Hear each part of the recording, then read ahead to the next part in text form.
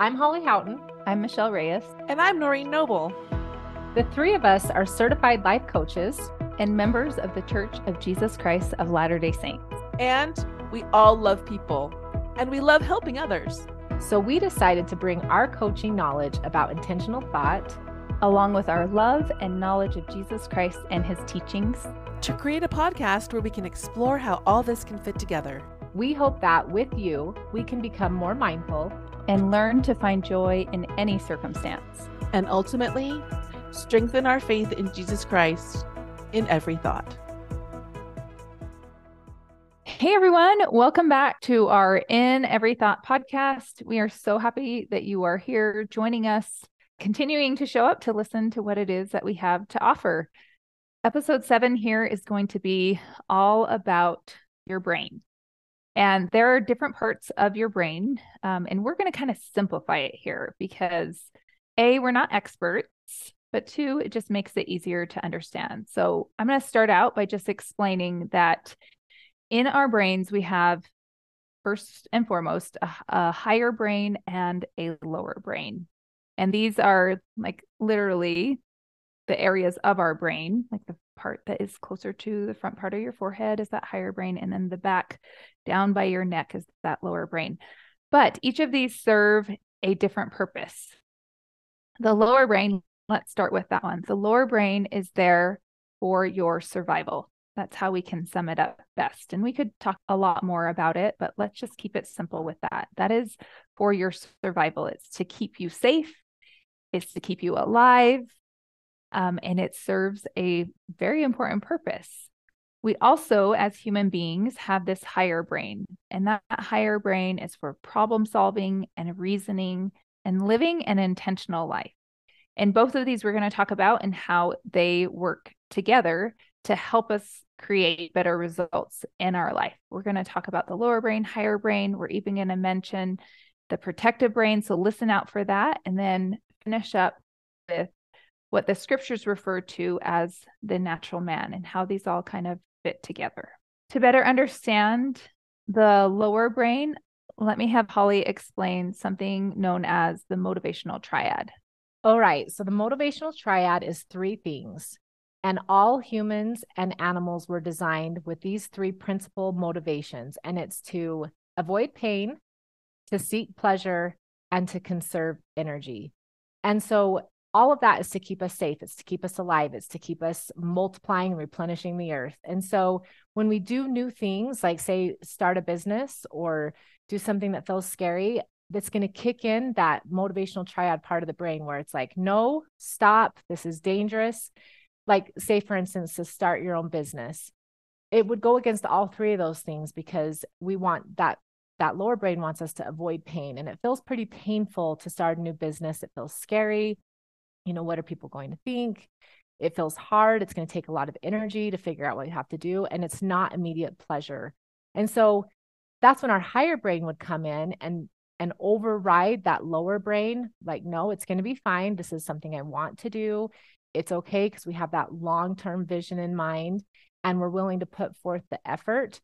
But just understanding that lower brain really is motivated on those things to keep us safe, to seek pleasure, conserve energy, and avoid pain, just to keep us alive.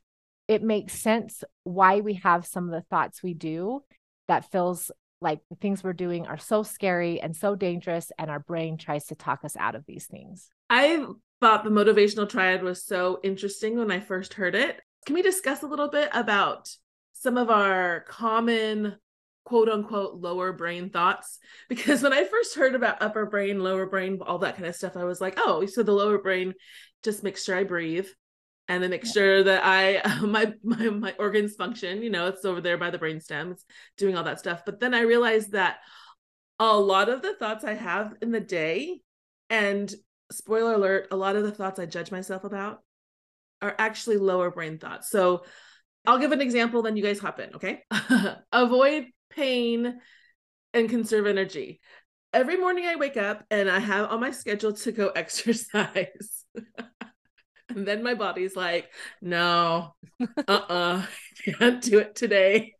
And I used to really, really get mad at myself for just not being able to do it. And then I realized, oh, it's literally in my lower brain to conserve energy. Right. So I used to get mad at myself about some of those things. So what are some things that you guys would think that are just kind of lower brain thoughts? I think it even plays into the emotional things we experience, because our lower brain can't distinguish between physical pain and emotional pain. So sometimes that even shows up in the form of like putting yourself out there to do something new. We all felt this when we started this podcast, right? Our lower brain was like, don't do it. You are going to die if you do this podcast. But then that's where that higher brain comes in and says, no, we know that this is going to be beneficial. Like, this is how we want to show up in the world. This is how we want to use the knowledge that we've gained. We want to help others. And we overrode that lower brain that was telling us, do not do this. It's going to be painful. It's not going to be fun, and it's going to be hard, right? Which is all against what that motivational triad is from our lower brain. But that's the point, is recognizing that it does serve a purpose. It keeps us safe. It keeps us alive. Like, we don't want that part of our brain to disappear. There's a reason why it's there, but we also need to be able to answer it and not let it take the driver's seat in our life.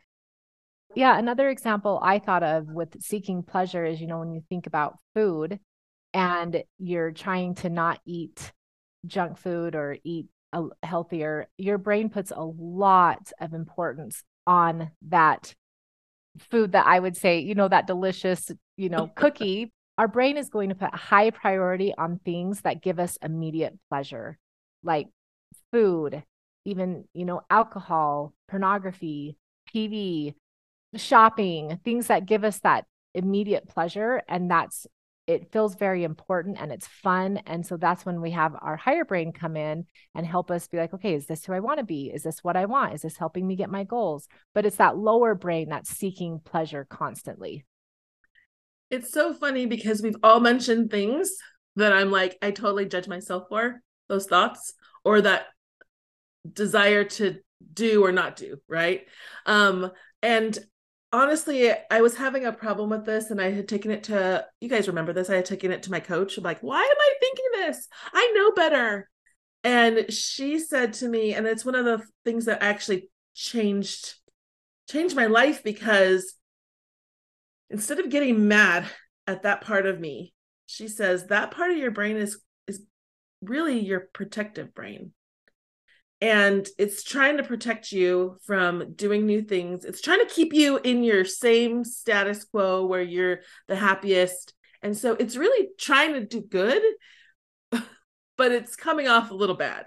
And so instead of getting mad at myself and judging myself and being super harsh to myself, I have realized that, my brain's trying to protect me. And like you both have said, I just have to have my higher brain choose to move forward. Right. And so the reason why we're sharing about this is because as you begin model work, as you begin evaluation of your thoughts and how it's serving you or not serving you, you can recognize like where it's coming from and understanding that and I love that title, the protective brain, you can have a lot of compassion for it, right?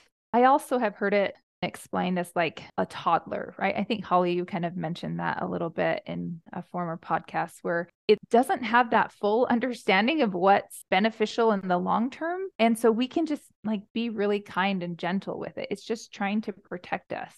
And just like Noreen, you were saying, like move into not judging it and just recognizing it, answering it with kindness, and then choosing to move forward from there. One more place that I thought is very universal, and I didn't want to go on until we talked about this, is when we compare. Right. Okay, so then I would compare myself to somebody, and then I would get mad at myself for comparing myself to somebody, and then I would judge myself for comparing myself to somebody, when really comparison is part of that lower brain, because if you're looking at it at a survival technique, your brain is scanning all the ways that you are going to quote unquote win, or where the way you're losing, so that you can do what you need to do to survive in the world. The problem is that our version of what winning is and what losing is totally subjective, right? And so sometimes comparing can come up in two ways. one, judging others and misjudging them, and two, judging ourselves, right? And so we just need to be onto our brain and being like, thank you, protective brain, for pointing that out to me. But guess what? I love me. I may not know that person, but Jesus loves him. So I will try to show compassion in that way. And I'm in control now. So thank you. Right? Right. And it's just trying to keep us safe. It's just trying to help us survive. Another thing that I learned when it comes to recognizing that thoughts are coming from these two different places, I feel like the lower brain is more of a instinctual offering of thoughts, whereas that frontal higher brain is like an intentional creation of thoughts. And those thoughts always being offered by your lower brain, your higher brain offering of thoughts is answering it back. And so I really appreciated one time when I heard the thought, you just need to speak back to your lower brain as much as it speaks to you, if not more, like answering it, not letting it take the wheel in your car and drive your life. Like it can sit in the back. It can be there. It can be present. You can thank it and have gratitude, like Holly said, for how it's protecting you, but you're driving, you're intentional in your life. You're choosing the thoughts that you're going to have. So you have that fuel, that energy to drive through your life in the way that you want to, create the life that you want to. Yeah. And I love that we don't have to believe every thought our brain offers us either. Right. Our brain's going to come up with all sorts of things. And, and even we talked about, controlling our thoughts. But if I said, don't think about a yellow school bus, don't think about a donut with sprinkles on top, like your mouth even might salivate as the more I explain this donut, because our brain is going to think about things whether we want to or not. So we're not in control of every thought that comes, and we don't have to believe every thought that comes. But one analogy I love is it's just like we're the sky and thoughts are clouds that are just floating by, and we can just watch them and they can float. And sometimes they're heavy and they're gray and they're big, they're light, they're fluffy, they're like whatever, they float by. And they don't have to hurt us. They don't have to affect us. Until we make meaning of those thoughts, they can just be clouds that float by. We don't have to believe everything that we think. Oh, great. Now I'm thinking about donuts. Thanks, Holly. But I totally lost what I was going to say, because now I'm thinking about donuts. I like that comment. We're all thinking about donuts. Thanks for that little thought refreshment, Holly, of the donuts. Let's circle back here to another example of a part of our brain that is just natural and a part of us. And this one comes from more of a scriptural context, where it's referred to in 1 Corinthians as well as Romans, and also in the Book of Mormon, as the natural man, and how the natural man is an enemy to God, and it's something that we need to overcome. I'm going to read just a scripture from the Book of Mormon where it talks about this natural man. In Mosiah 3:19, it says, "For the natural man is an enemy to God and has been from the fall of Adam and will be forever and ever, unless he yields to the enticings of the Holy Spirit and putteth off the natural man and becometh a saint through the atonement of Christ the Lord, and becometh as a child, submissive, meek, humble, patient, full of love, willing to submit to all things which the Lord seeth fit to inflict upon him, even as a child does submit to his father."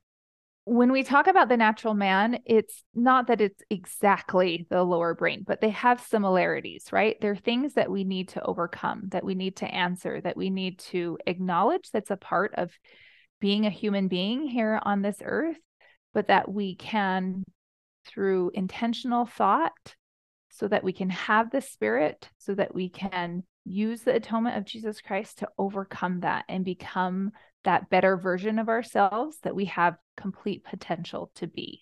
I love the scripture in Corinthians that talked about the natural man, and it's in 1 Corinthians 2:14, and it says, "But the natural man receiveth not the things of the Spirit of God, for they are foolishness unto him, neither can he know them, because they are spiritually discerned." And I liked it because it's saying that you're a natural man when you reject the Spirit of God or your upper brain. The fact that you have these primitive thoughts or these protective brain thoughts is not the problem. It's when you reject becoming better and you just subject yourself to saying, well, That's you know who what? I am. It's who I am. Yeah. And the thought, I'm not good enough, a very common survival thought. If we want to just remain there, say, yeah, I'm not good enough. I'm not worthy. That's rejecting the Spirit of God telling you that you are a child of God and that you are worthy. That's when it becomes the natural man, is when you don't want to listen to the promptings to become better because you think that's foolish, because nope, I can't be better because I am this. That's just foolish. So I love that scripture in Corinthians because it all clicked for me. I don't know, maybe I'm confusing people, but I'm really clear to myself. Yeah, no, I love it. I love that too, because if you think about it in the scripture that Michelle read, it says we need to put off the natural man and become as a child, which is submissive, meek, humble, patient, full of love, and willing to submit to all things that the Lord seeth fit.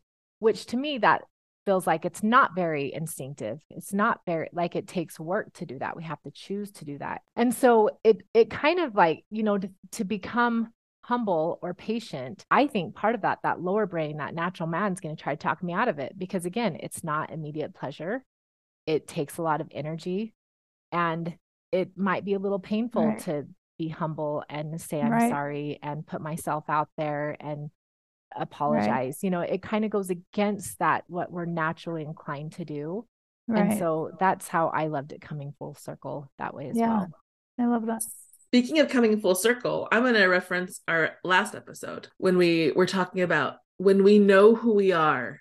Right. It's so much easier to overcome those protective thoughts. When we know that we're God's child, when we know that we're loved, it totally helps us intentionally choose to love and be loved. I love that. And to choose the harder path.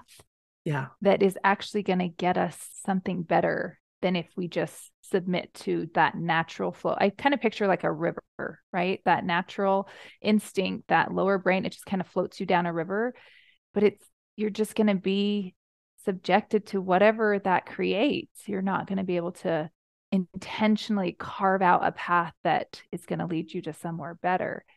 That's what being a disciple of Jesus Christ is all about, is getting off the beaten path, the one that everyone will take, that's of ease, that's of convenience, and saying, I'm going to be something different. I'm going to do something different.